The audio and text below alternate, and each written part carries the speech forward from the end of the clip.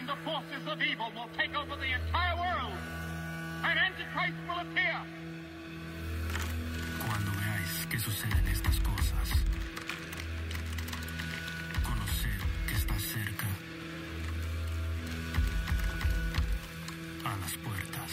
And there will be persecution and suffering such as the world has never known.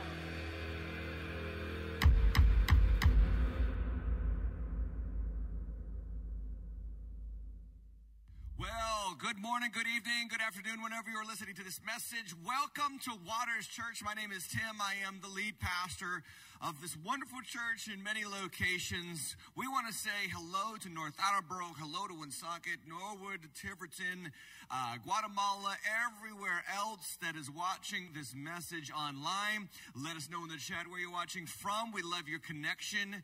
Give the video a thumbs up if you do. That would be wonderful. We are continuing a message series called Last Days, and I am so excited to bring this content to you today. First, just a couple of announcements. First, North Attleboro, Woonsocket, I will be back in town on Tuesday for First Tuesday. You do not want to miss this. Prayer starts at 6 p.m., 7 p.m. worship, 7:30. I will be preaching the Word of God to you. I will be there with you, and it is the most impactful moment of our month. If you've never been to a First Tuesday, come to a First Tuesday. Can I get a good amen from someone who's been to First Tuesday? Yeah. You know it is always awesome. Now, next Sunday as well, big announcement, Compassion Weekend at all locations. Compassion is a ministry that we have supported for, I want to say, almost 15 years now. And we're going to be sponsoring kids overseas at every location. We will be having real-life compassion grown-up children. The Children of Compassion's ministry, grown up, their lives now successful, faithful to Christ, blessed, prosperous. And you're going to hear from them at all of our locations. And I have a short word in mind for us next week at all locations. So that's the next week ahead. I'm so excited. But before we get there, let's continue to talk about last days. Can I get everybody at all locations to say last days? Yeah, thank you. Okay, we asked this question last week. Are we in the last days of the last days?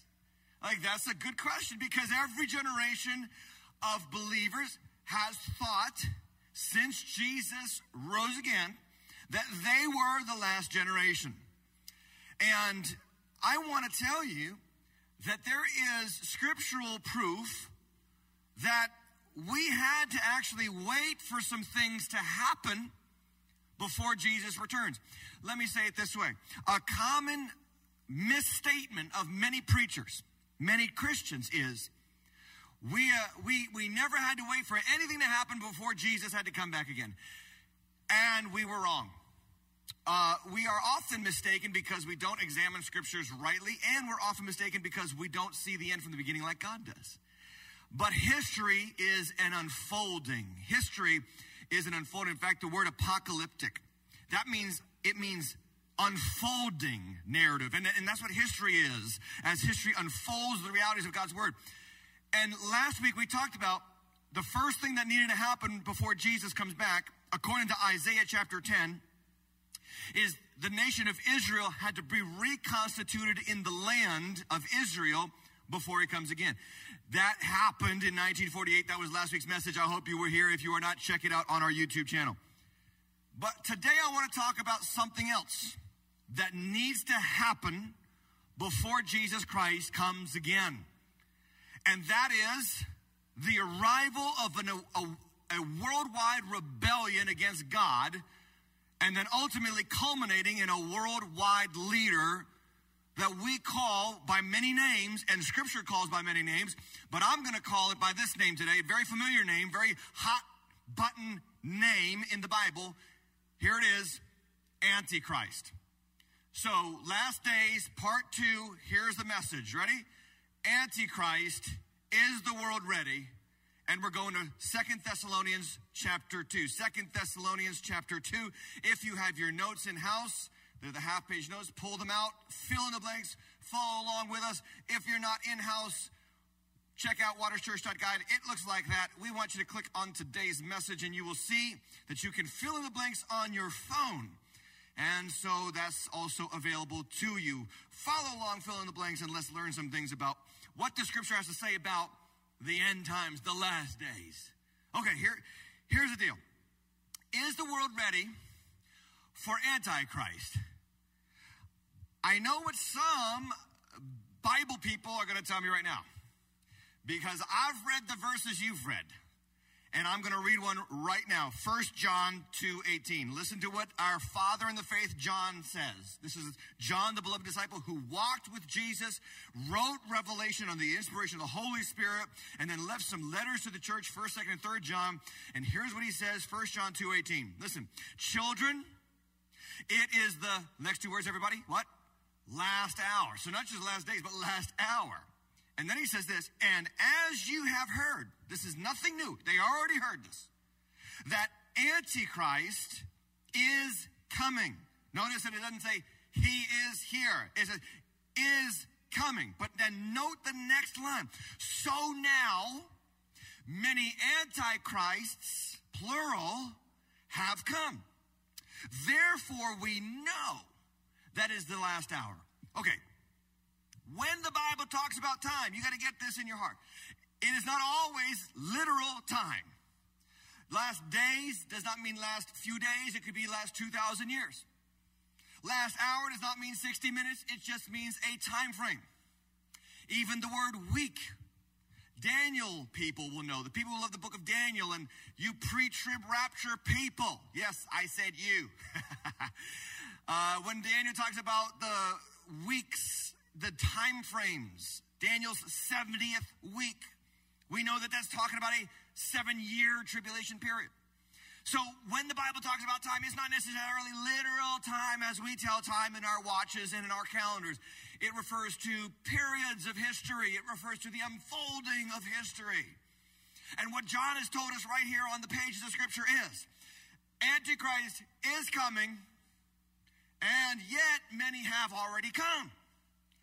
And that is going to be unpacked in this message today about how we reconcile Antichrists have come, they're already here, and yet there is this one final world leader who will come upon the world.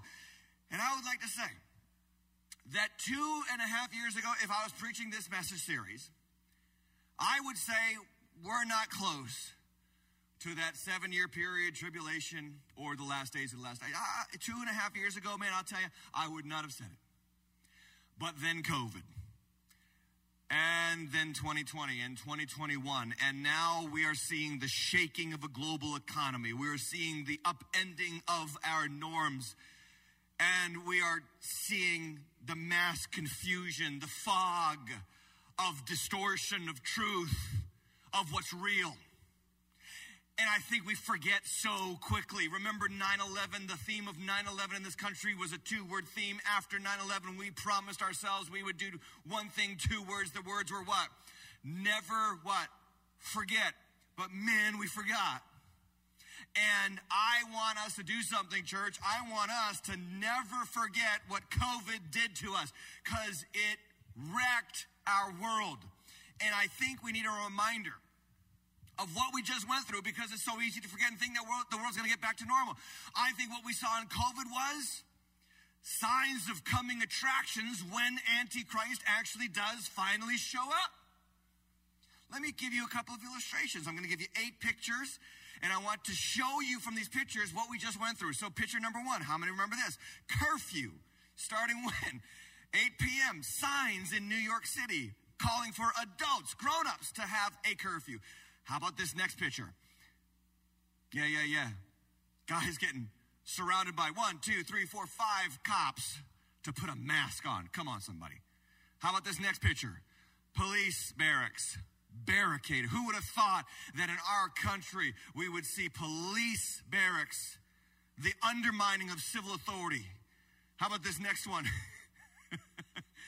COVID broke some people. I'm telling you, it just broke some people. Let's go to this next picture, even crazier. And some of you thought Coneheads was just an SNL skit. Nope, it was a real life end times reality. Next picture. This seems innocuous, but this is Mayor Eric Garcetti on the left. He is at Super Bowl, and he was one of the most strict COVID mask leaders in the country. In fact, they handed out KN95 masks to all the participants or all the spectators of Super Bowl. And yet he brazenly showed up and flaunted with his mask in hand a maskless face throughout the day. That is hypocrisy to the nth degree. Next picture. Now this one, let me just give you some context, and maybe you're not catching it right out the bat, but this guy is riding a motorcycle with no helmet, but he does have a COVID mask on. Ladies and gentlemen, COVID broke us. Final picture. Just check this one out. This one is just for fun. Yeah. You know, we have really lost our minds when we're christening babies with squirt guns. Something is in the water in that church. Ladies and gentlemen, this was our world. For 2 years and 2 months, this was our world. Never forget. Why do I not want you to forget? Because Paul tells a first century church, don't forget. Don't forget that this is what's going to happen to the world before Jesus comes again. I want you to stand with me for the reading of God's word, 2 Thessalonians chapter 2. Let's take a look at it together. Here's the word of the Lord. 2 Thessalonians chapter 2, beginning at verse 1. Standing together at all locations, verse 1. Now, concerning the coming of our Lord Jesus Christ and our being gathered together to him, we ask you, brothers, and I love this, not to be quickly shaken in mind or alarmed either by a spirit or spoken word or a letter seeming to be from us to the effect that the day of the Lord has come. Let no one deceive you in any way. Now listen to this, because some of you got to catch this. I just told you that things have to happen before Jesus comes. Where do I get that idea? From Scripture, from the Bible. Look what Paul says, the next line in verse 3. For that day, what day? The day of the Lord coming and us being gathered together to him. For that day will not come unless the rebellion comes first. There it is in black and white in our Bibles. Something has to happen before Jesus comes. The rebellion. And the man of lawlessness, another name for Antichrist in the Scripture, is revealed. The son of destruction, who opposes and exalts himself against every so-called God or object of worship, so that he takes his seat in the temple of God, proclaiming himself to be God.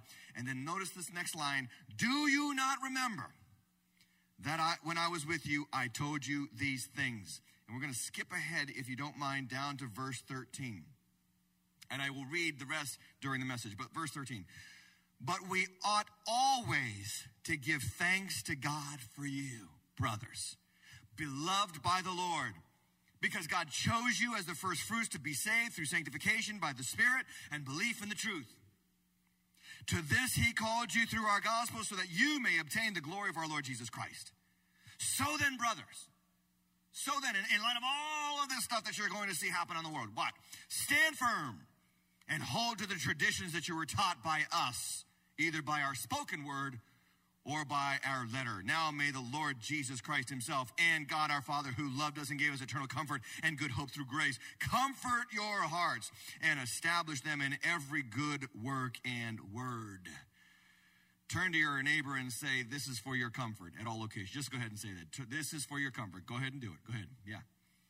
This is the word of God. Let's pray together. Father, I ask that the Spirit of the Holy Spirit will be upon this moment and guide us and lead us, and may my words be what you want them to be, and may our hearts be burning for your return as we study these realities. Help us to see Jesus, him and him only. In his mighty name we pray. And everybody said, amen. God bless you at all locations. Have a seat. Have a seat. I'm actually kind of glad that this is on video, because I want to make sure that I get this content out the same for all locations and all videos, in all services. We have got to pay attention to Scripture when Scripture speaks about what we should be expecting about the last days. Too many Christian churches like ours. They've got lights, they've got smoke, they've got guitars, they've got drums, they've got skinny jean wearing worship leaders. Right? They got all those cool U2 Coldplay-esque kind of themes going on in the services. But unfortunately, the pastors of these churches are no longer preaching and preparing for God's people to be ready for when Jesus comes. Like I said last week, it's all about this life. It's all about having a great life now. And we got to get back to what the scriptures. There's tons of scriptures. The Bible's 30% prophetic. 15% is looking toward the end. The Bible, scripture, God, your Father, Jesus, wants us ready for when Jesus comes again. And one of the things that we've got to be very aware of is that there's going to be no shortage of fear tactics from the pulpits of America's churches as well. As much as some churches ignore the end times, there's a whole bunch of churches that scare people about the end times. I want to do neither. I don't want to ignore them, and I don't want to use them to scare you. But here's what Paul says to the Thessalonians. Look at verse 1 again. Concerning the coming of our Lord. This is 2 Thessalonians verse 1 of chapter 2. We want you, or we ask you, don't be quickly shaken in mind or spirit. And I love that. Not in mind. Don't be quickly shaken in mind or alarmed by a spirit or a spoken word. Sometimes people like to do this in the church, and I want you to listen for this phrase. The Lord told me to tell you. Oh gosh, I really do not like that phrase. I really do not like the phrase because it's a manipulation tactic. Never let anybody tell you the Lord told them if what the Lord told them is not in this book. Never, ever let that happen. But I want you to understand that that's not going to stop some people from trying to make that happen. And Paul knows that. He says, don't let anybody in spirit or word shake you in your mind about the coming of the Lord, or to give you a letter seeming to be from us to the effect that God has already come, Jesus has already come. No, there's some things that have to happen. And I don't want you shaken. I want you strong, Paul says. I want you ready. I want you comforted by the return of Jesus. The return of Jesus is not here to scare us. It's here to prepare us. Prepare us in mind and in thought for when he comes again. Now, when we talk about Antichrist, man, this topic gets a lot of headlines in the church world. Number one, in the idea of who is it? So there has been no end to the speculation. In the first century, they thought it was Nero because the number of his name adds up to 666 in Roman numerals. So people assumed it was Emperor Nero who was crucifying Christians and burning them at the stake and burning down the city of Rome and then blaming Christians and fiddling while people suffered and all those stories from ancient Rome. And then any number of world leaders since, including Adolf Hitler or Mussolini or even the United States presidents. I mean, that's the number one line of thought today, that the U.S. president, whoever it is at that time, is going to be the Antichrist. And even some have said it's the Pope, the Catholic Pope, who leads the Catholic Church into apostasy and claims himself to be a divinity and all that. So there's no end to speculation about who he is. But I want you to understand what Antichrist means. So I want you to take out your notes. I want you to write this down. The phrase anti in Christ. Anti, write this down, means against, but it also means replace. So we understand I am anti this, I am anti-mask, or I am anti-vax. That means I'm against those things. Okay. But in Greek, the word anti can also mean replacement. So what this is really about, Antichrist, and listen, you got to catch this because this is the whole theme of the message, is a replacement Christ.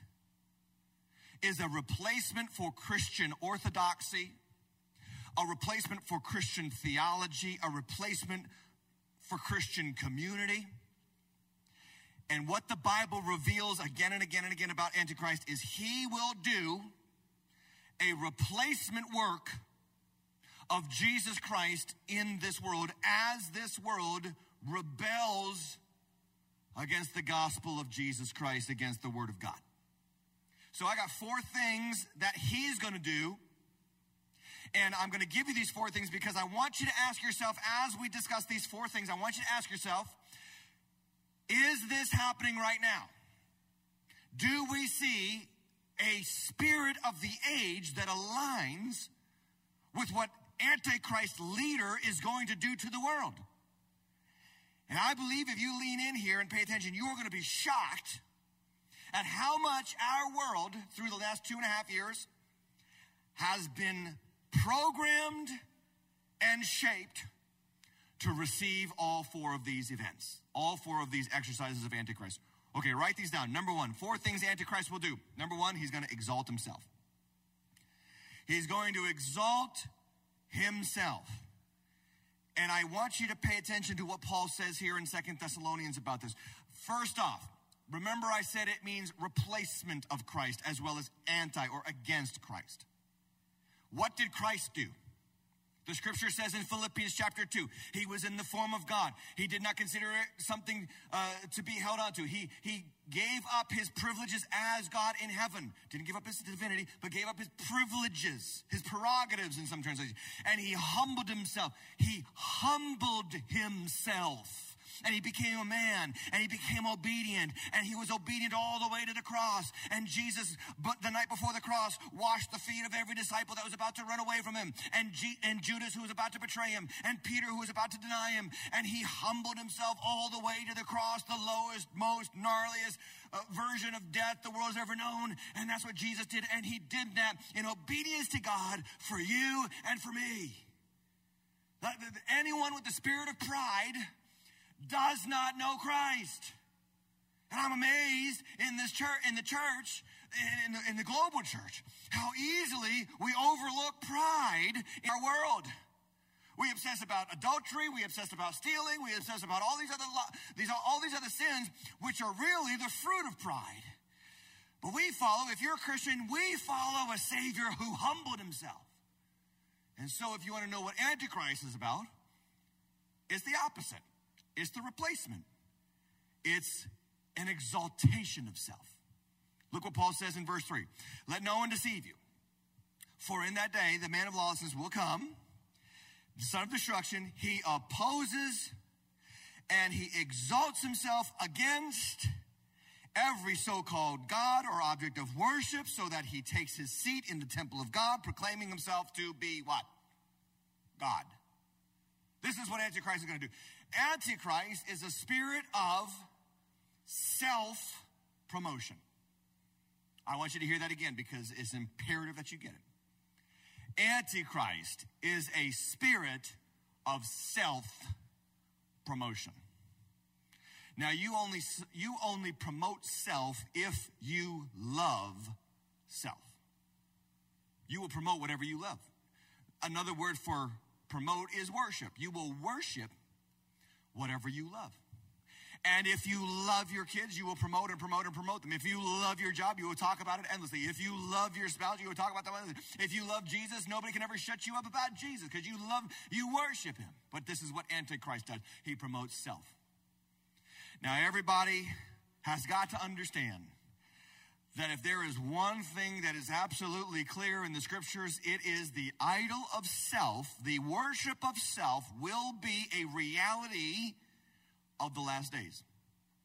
I give you the words of Paul to Timothy, 2 Timothy 3, verse 1. But understand this, that in the last days there will come times of difficulty. And what's the hallmark of these difficult times? Just note what the hallmark is. For people will be lovers or worshipers or exalters of what? Self. Self is a 4-letter word in the ideals of Christ. Christ humbled himself. Antichrist exalts himself. So here's my question for you, and I'm going to ask this question in all 4 points.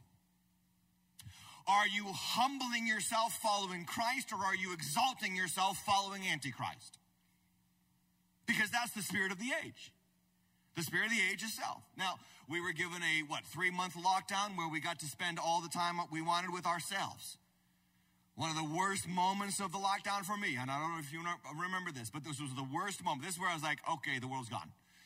When celebrities got on their cell phones and they started to sing John Lennon's Imagine to us. Yeah. How many remember? That was like, how many were on vomit alert at that moment? I could not stand. The song Imagine is an anti-Christian, anti-Christ mantra, theme song. It's played at every Olympics. It's played at every sports venue on the world stage. And then we had celebrities, the love of self. I mean, what a picture of our culture today, the love of self. And these things give us an opportunity to filter self, to promote self, to celebrate self, to see the world through self's eyes.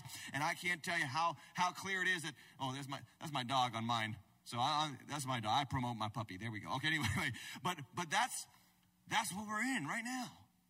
An Antichrist, a promotion of self mantra. That's just the first thing. Here's number 2. What does Antichrist do? 4 things. Number 2, he rejects biblical morality. Rejects biblical morality. Rebellion, the Bible says, is a spirit of rebellion that's going to come upon the world. And so, again, this replaces Christ. What did Christ do? What did Jesus do when he came? He fulfilled the law. He obeyed God perfectly. He said to the people who wanted to kill him, he said, listen, show me where I've sinned. And no one had anything to say. He was perfect. The only perfect man, the only truly good, perfect person was Jesus Christ. He obeyed. He didn't reject. He followed God's word exactly. And then he died for us who can't follow it. But Antichrist is going to do the exact opposite. He's going to reject God's authority in morality. Look what Paul says in verse 7. For the mystery of lawlessness. Now, when we talk about mystery, the word mystery just means that it is this spirit that congeals people together. I want you to think about that. Like in the gospel, in Ephesians 2, Paul talks about the spirit or the mystery of the gospel, that Jews and Gentiles will all be one in Christ Jesus, right? Well, there's a mystery, a spirit that congeals the world. In the word there is lawlessness, anomia in Greek, no law. Is already at work, Paul says in verse 7. Only now he who restrains it will do so until he is out of the way. A lot of conjecture about who that he is. And I just think it's very simple. I think it's the hand of God. God holds back. God restrains evil. He restrains lawlessness. What you see on your television, what you see in the news is just what God allows. Remember when Job goes to heaven and he counsels with God about, when Satan goes to heaven and he counsels with God about Job, and he says, lift your hand and let me attack him and watch him curse you. And God removes his restraining hand, and Satan attacks, and Job does not give up his faith. Well, I believe that God's hand is always restraining evil. The reason why the world doesn't fall apart at the seams is because God's hand is still holding it together. And that's going to come. There's going to come a point, ladies and gentlemen, where God says, enough. And all hell's going to break loose on the world.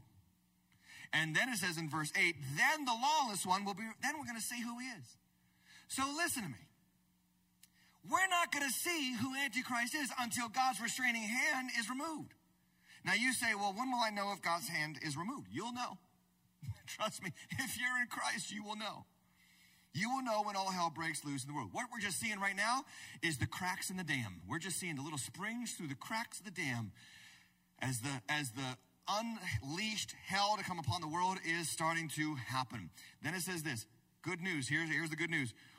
The lawless son will be revealed, whom the Lord Jesus will kill with the breath of his mouth and bring to nothing by the appearance of his coming. Woo! I love that one. Breath of his mouth. Mike Tyson got in trouble a couple of weeks ago because someone was taunting him on an airplane, and you just don't taunt Mike Tyson. I don't care who you are. I don't care how strong and tough you think you are. But evidently some guy on a plane got a few drinks into him. Mike Tyson was sitting in front of him. Mike Tyson got up and just knocked that sucker up. Man, he just knocked him cold. You don't mess with Mike Tyson because you got to face Mike Tyson's fists. You don't mess with Jesus Christ because he never has to lift a fist. Ooh, that's good preaching right there. All he has to do, all Jesus is going to have to do with the lawless Antichrist is this. Are you ready? And he's just going to blow him away immediately. As much as the hell of the world is going to come upon, the hell of God's wrath coming upon the world through lawlessness, through rejection of biblical authority, Jesus is just going to show up and be like, okay, that's enough, and blow him out. Praise God. but the rejection of biblical morality. Are we seeing that now? Absolutely. Absolutely. Rejection of biblical authority. So let me ask you a question that I asked in the first point. Are you embracing what this word says, even when culture hates it and thinks you're outdated and wrong? Or are you rejecting it? Because if you're embracing it, you're with Christ. If you're rejecting it, you're with Antichrist. I'm just laying it out as simple as I can. I'm just laying it out as simple as I can. I read this week a new survey reveals that 52% of American adults believe that Jesus is a great teacher, but not God. 52% of American adults believe Jesus is a great teacher, but not God. Now listen to this number. Only 66% of evangelicals believe Jesus is God. 66% of people that go to churches like ours, only 6 out of 10, believe that Jesus is God. Ladies and gentlemen, if you don't believe Jesus is God, you are not a Christian. You are not an evangelical. You are not a biblical Christian. And this is what's happening right now in the world. Even in these kind of churches. Even in these kind of churches, there's an apostasy happening. I shared on my YouTube channel, youtube.com/TimHashLive. Like and subscribe. Anyway, I shared it last week about a prayer at a Presbyterian church. Man, John Knox would be rolling over in his grave. The great Scottish theologian John Knox, who started the Presbyterian movement and brought people to the gospel and led thousands upon thousands to Christ. And there was a woman leading a prayer in a Presbyterian church in Illinois. And the prayer was all about the gender God, the transgender God, the lesbian God, the homosexual God, the God who is all these things. He's so aware of himself, he's confused about himself. I mean, it was an insane prayer, and it goes on for 2.5 minutes. This is happening in America's church, not just in the culture, it's happening in the churches. A rejection of biblical morality. Today you'll drive by certain churches and they will have crosses replaced by gay pride flags. Today you'll go by certain churches and instead of crosses and instead of symbols of the Christian faith, they'll have banners of Black Lives Matter or whatever political posturing that they want. Some churches are more tied to the Republican Party than the person of Jesus Christ. Some churches are more tied to liberal policies on immigration and sexuality than they are in the Word of God. This is to be expected because this is the spirit of Antichrist and it's seeping right into the church. Right into the church. So again, are you standing up for what God's Word says? Or are you starting to reject it? Number 3, what will Antichrist do? Write this down. He establishes a false global faith. Now again, this is a replacement for what Jesus did. When Jesus arrived, he fulfilled the law and the prophets of Judaism, the law and the prophets of the Jews. He fulfilled the Old Testament, and he established the new covenant, a new faith. Not really a new faith as much as a fulfilled faith, because what Abraham saw in his mind and in his visions, Jesus was. And Jesus fulfilled the Old Testament, and now he establishes what we now term Christianity. Well, the Antichrist is going to establish a new faith, a global faith, and it is a false faith. Look at what it says here in verse 9 of 2 Thessalonians 2. The coming of the lawless one is by the activity of Satan, with all power and false signs and wonders. Notice, there are such things as false signs and wonders. This is why Jesus says, woe to the generation who looks for a sign. Woe to the generation who looks for wonders, because wonders and signs can be manipulated, they can be deceptive, they can be falsified, they can be supernaturally inspired and instigated by demons. I'm just trying to tell you the truth of God's word here. You've got to be aware of it. So there's going to be this false signs and wonders, just like signs and wonders in the early church happened truly and genuinely. There's going to be false at the end times, false signs and wonders. Verse 10, with all wicked deception, not truth, but deception, for those who are perishing because they refuse to love the truth and so be saved. So this is important because what's going to happen at the end times is there's going to be this global worship of Antichrist. I take you to Revelation chapter 13. Look with me there at that text, Revelation chapter 13. This is the Antichrist. It exercises all authority of the first beast in his presence and makes the earth and its inhabitants worship the first beast, whose mortal wound was healed. So now you have this resurrection. That's a mockery or an imitation of what Jesus did, whose mortal wound was healed. It performs great signs, even making fire to come down from heaven to earth in front of people, false signs. And by the signs that it is allowed to work in the presence of the beast, it deceives those who dwell on the earth, telling them to make an image for the beast that was wounded by the sword and yet lived. And it was allowed to give breath to the image of the beast, so that the image of the beast might even speak and might cause those who would not worship the beast, the image of the beast, to be slain. So you have this iconography of this false faith that's coming upon the church, upon the world. You have false signs and wonders. You have a great deception. You have a rejection of truth and an embrace of lies. And all of this makes for a global false faith. I want to ask you another question. Are you getting closer and deeper into the biblical faith? The faith, what Jude calls, that was once delivered for the saints?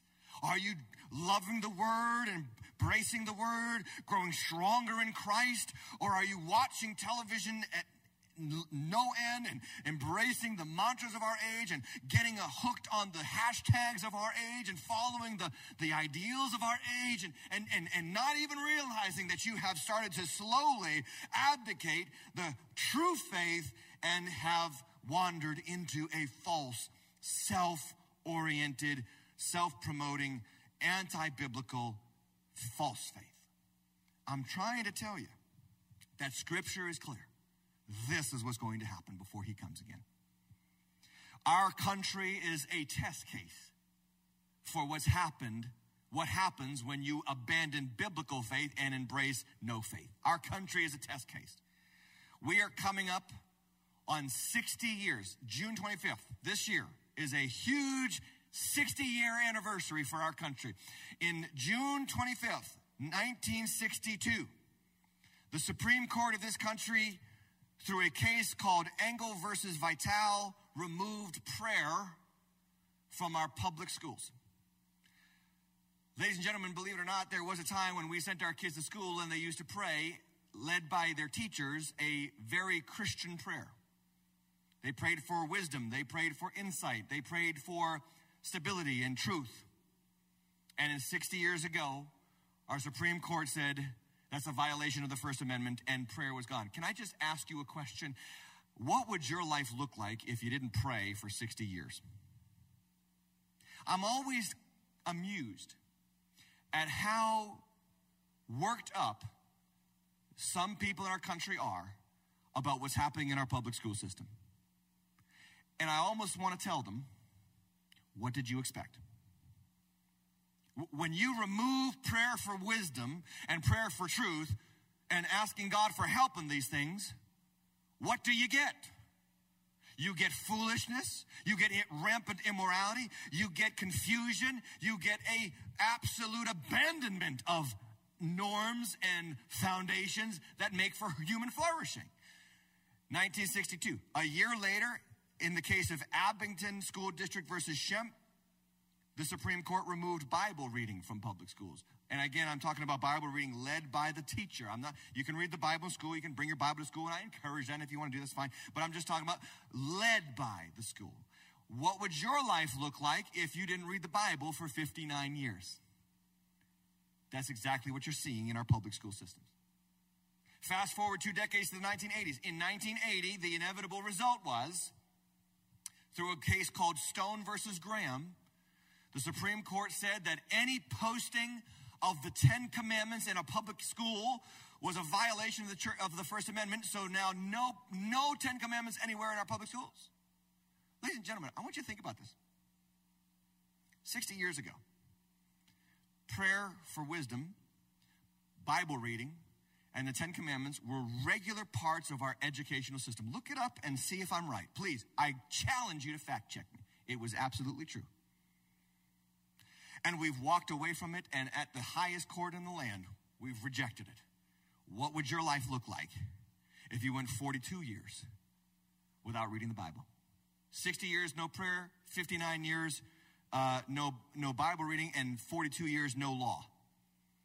So what happened in our public school systems was they took the sign down that said, "Thou shalt not murder" in 1963, and just 3 decades later in 1998, Jonesboro, Arkansas had a mass shooting in its public school, and a year later, Columbine in Littleton, Colorado had a mass shooting, and now mass shootings in our public schools are so common they hardly get reported anymore. We told them to stop we told them that we're no longer going to tell them stop murdering, and the children obliged. And we told them to stop fornicating in the law of God. We said, no, we're not going to tell you that anymore. And the children obliged. And test scores have plummeted. And standards have plummeted. Now in the public school system, a high school football coach goes to court and gets sued for leading a voluntary prayer at the end of a football game, but a 15-year-old boy can use a girl's locker room unimpeded by the school's authorities. This is how Antichrist wants to rule the world. Absolute confusion, no biblical standards, no truth, a fog of idiocy that is coming upon the age. And my admonition to you is, be aware of it. Understand what's going on so that you're not caught off guard by the spirit of Antichrist. And tragically, this is perhaps the most tragic for me. Churches have embraced this nonsense. Instead of speaking up, instead of saying something because it needs to be said, churches like this one, that look like this one and sound like this one and might feel like this one, the pastors don't talk about this stuff. They don't want to offend. They don't want to cause harm. They don't want to upend anybody's ideal of themselves. They don't want to hurt or trigger anybody. And so they avoid at all costs. And so the gospel message, the biblical message has been rejected. And now we've got this self-promoting message that gets a Christianized stamp on it. And it's all about you being awesome in Jesus and no longer about repentance and watching for the day of the Lord and expecting the soon return of Jesus Christ. My friends, this is not the time for the church to abandon its prophetic witness. This is the time for the church to stand up and say, this is the word of the Lord, and you don't have to listen, but we do have to say it, and you need to repent and believe the good news of the gospel and be saved. No more is it time for abdicating this. We've got to speak it out and preach the word of God. And ladies and gentlemen, let me just say, when you give and support this church, you're helping us do just that. The word of God needs to be proclaimed. Number 4. Spent a lot of time on number 3. I'll do number 4 quick. He controls economies. Now this is a big one. Here's what Christ did. Christ came to set us free to freely give. He said, freely you have received, freely give. Christ wants us freely giving. The Antichrist wants to control us with our money, through money. I bring you to Revelation chapter 13 one more time. Verse 16, it says, this is the beast, or prophet, the prophet and the beast. You can interchange those two because they're on the same team. It also causes all, both small and great, rich and poor, free and slave. That's another way of saying the whole world. He is going to control, he's going to control the whole world to be marked on the right hand or the forehead so that no one can buy or sell. That's called an economy right there. That's an economy. No one can buy or sell unless he has the mark, that is the name of the beast or the number of its name. Vaccine passports, anyone? Do I need to go much further here? This is happening now. And some of you need to be aware of the global takeover of the free economy of the West right now through companies like BlackRock and Vanguard, who own together $30 trillion in assets, buying up private property residents, manipulating markets, upending our trust in the economic system that we know.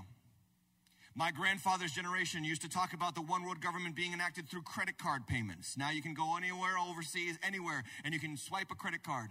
But my grandfather's generation never saw Bitcoin or cryptocurrency. And now you see almost every single day, there's another country embracing cryptocurrency as a standardized form of payment. Am I against cryptocurrency?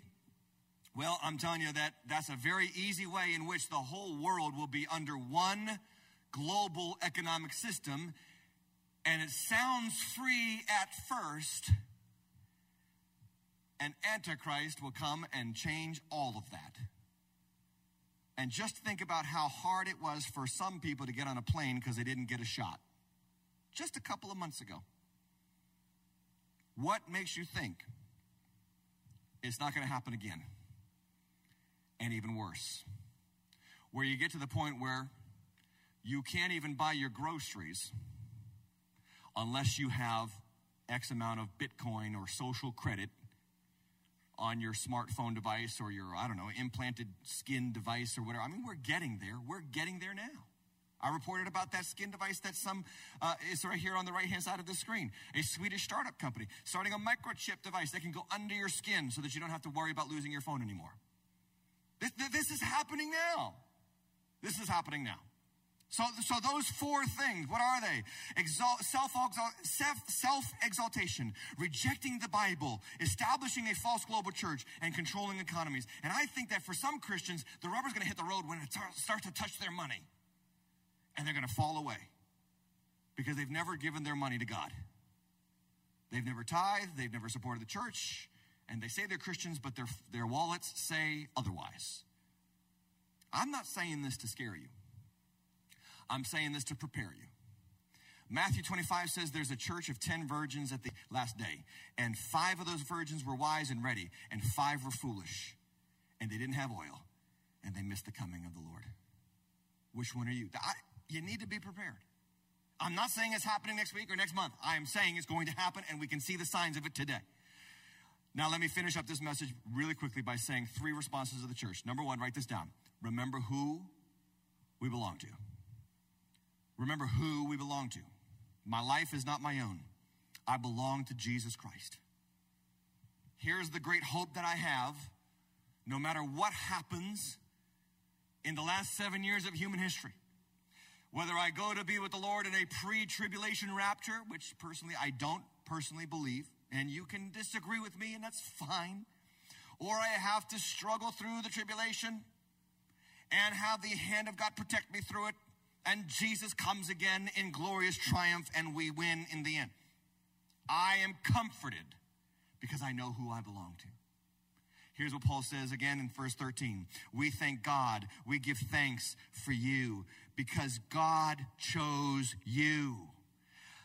Ladies and gentlemen, if you don't believe God chose you, repent and believe the gospel, and the Holy Spirit will come into your life, and he will seal the deal in your spirit that you belong to God. You belong to God.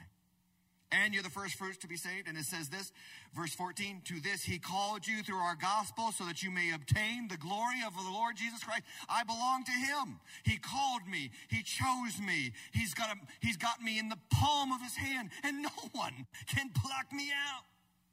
Hallelujah. Number 2, stand firm in and deepen biblical faith. If you want to be ready for Jesus' return, you're not going to be ready by Netflixing all night. You're not going to be ready by endlessly absorbing the entertainment offerings of our culture. I'm all for a few entertainment breaks, but honestly, some Christians are so immersed in culture simply because they give all their time to what's happening in that sphere of the world and none of their time to the scriptures. Are you in God's word? Are you in the Bible? Are you reading it? Are you learning from it? Are you letting it speak to you? Here's what he says in verse 15. So then, brothers, stand firm. Somebody say, stand firm. Yes, stand firm and hold to the traditions. The traditions. Can I say this? Traditions are not a bad thing. The Bible is not the traditions of biblical morality, not a bad thing. They are the most healthy things you can possibly do. Hold firm to them, stand strong in them, and don't deviate from them. And then finally, number 3, trust in the strength that God gives. And I love this point especially as we begin to prepare our hearts for the end of this message. Trust in the strength that God gives.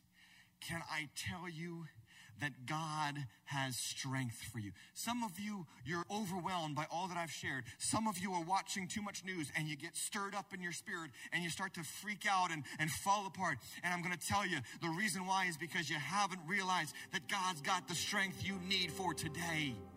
He's got it. 2 Thessalonians 2:16. Look what it says. A prayer. This is a prayer. Now may our Lord Jesus Christ himself and God our Father, who loved us and gave us eternal comfort and hope through grace, comfort your hearts and establish them in every good work and word. The word comfort, we tend to think of it as a soothing of our pains, and it can be that. But I want you to think about the word comfort for a second. Break it in. It's a two-part word, and it comes from two Latin words. Comfort. Com means with, and fort, think about a army fort or a naval fort, or how about this word? Fortitude. Strength. What God does when you pray, as Paul does here, when you pray, God comes with strength. And this is the church that he's looking for. This is the church that he's coming for. A church that is prayed up, that is read up, that is preached up, that is gospeled up, and that is strengthened up.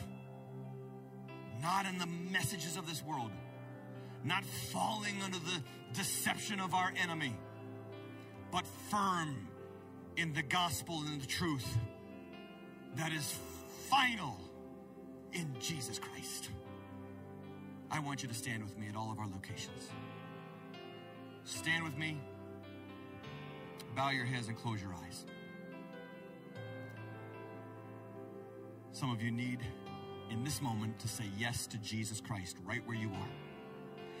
You've been playing a fool's game with God. You've been playing half in, half out. You've been coming and going as you see fit. You see your life as your own. You've fallen into the idol of self. I don't know what it is for you, but I'm going to give you an opportunity to repent and believe the gospel. The scripture says that if we confess with our mouth that Jesus is Lord and believe in our heart that God raised him from the dead, we will be saved. And I want to lead some of you in a prayer of commitment to Jesus. The prayer doesn't save you. And I am not asking you to say this magical formula wherein now you say this and that's it. No, I'm asking you right now to surrender your life to Jesus Christ so that from this day forward, you hand your life over to him as best as you understand. I'm not suggesting you're going to be perfect. I'm not suggesting you're never going to sin again. I'm saying that now, from this moment forward, your life is in the hand of God. And if that's you today, I want to give you a chance to say yes to Jesus right where you are. Would you repeat after me? You can say it quietly, but please say it from your mouth and from your heart. Repeat after me if that's you. Say, Heavenly Father, today I repent of my sin and ask you to forgive me through Jesus Christ, your Son. Today I confess Jesus Christ as my Lord and my Savior. And as best as I know how, I choose to follow you. In Jesus' name.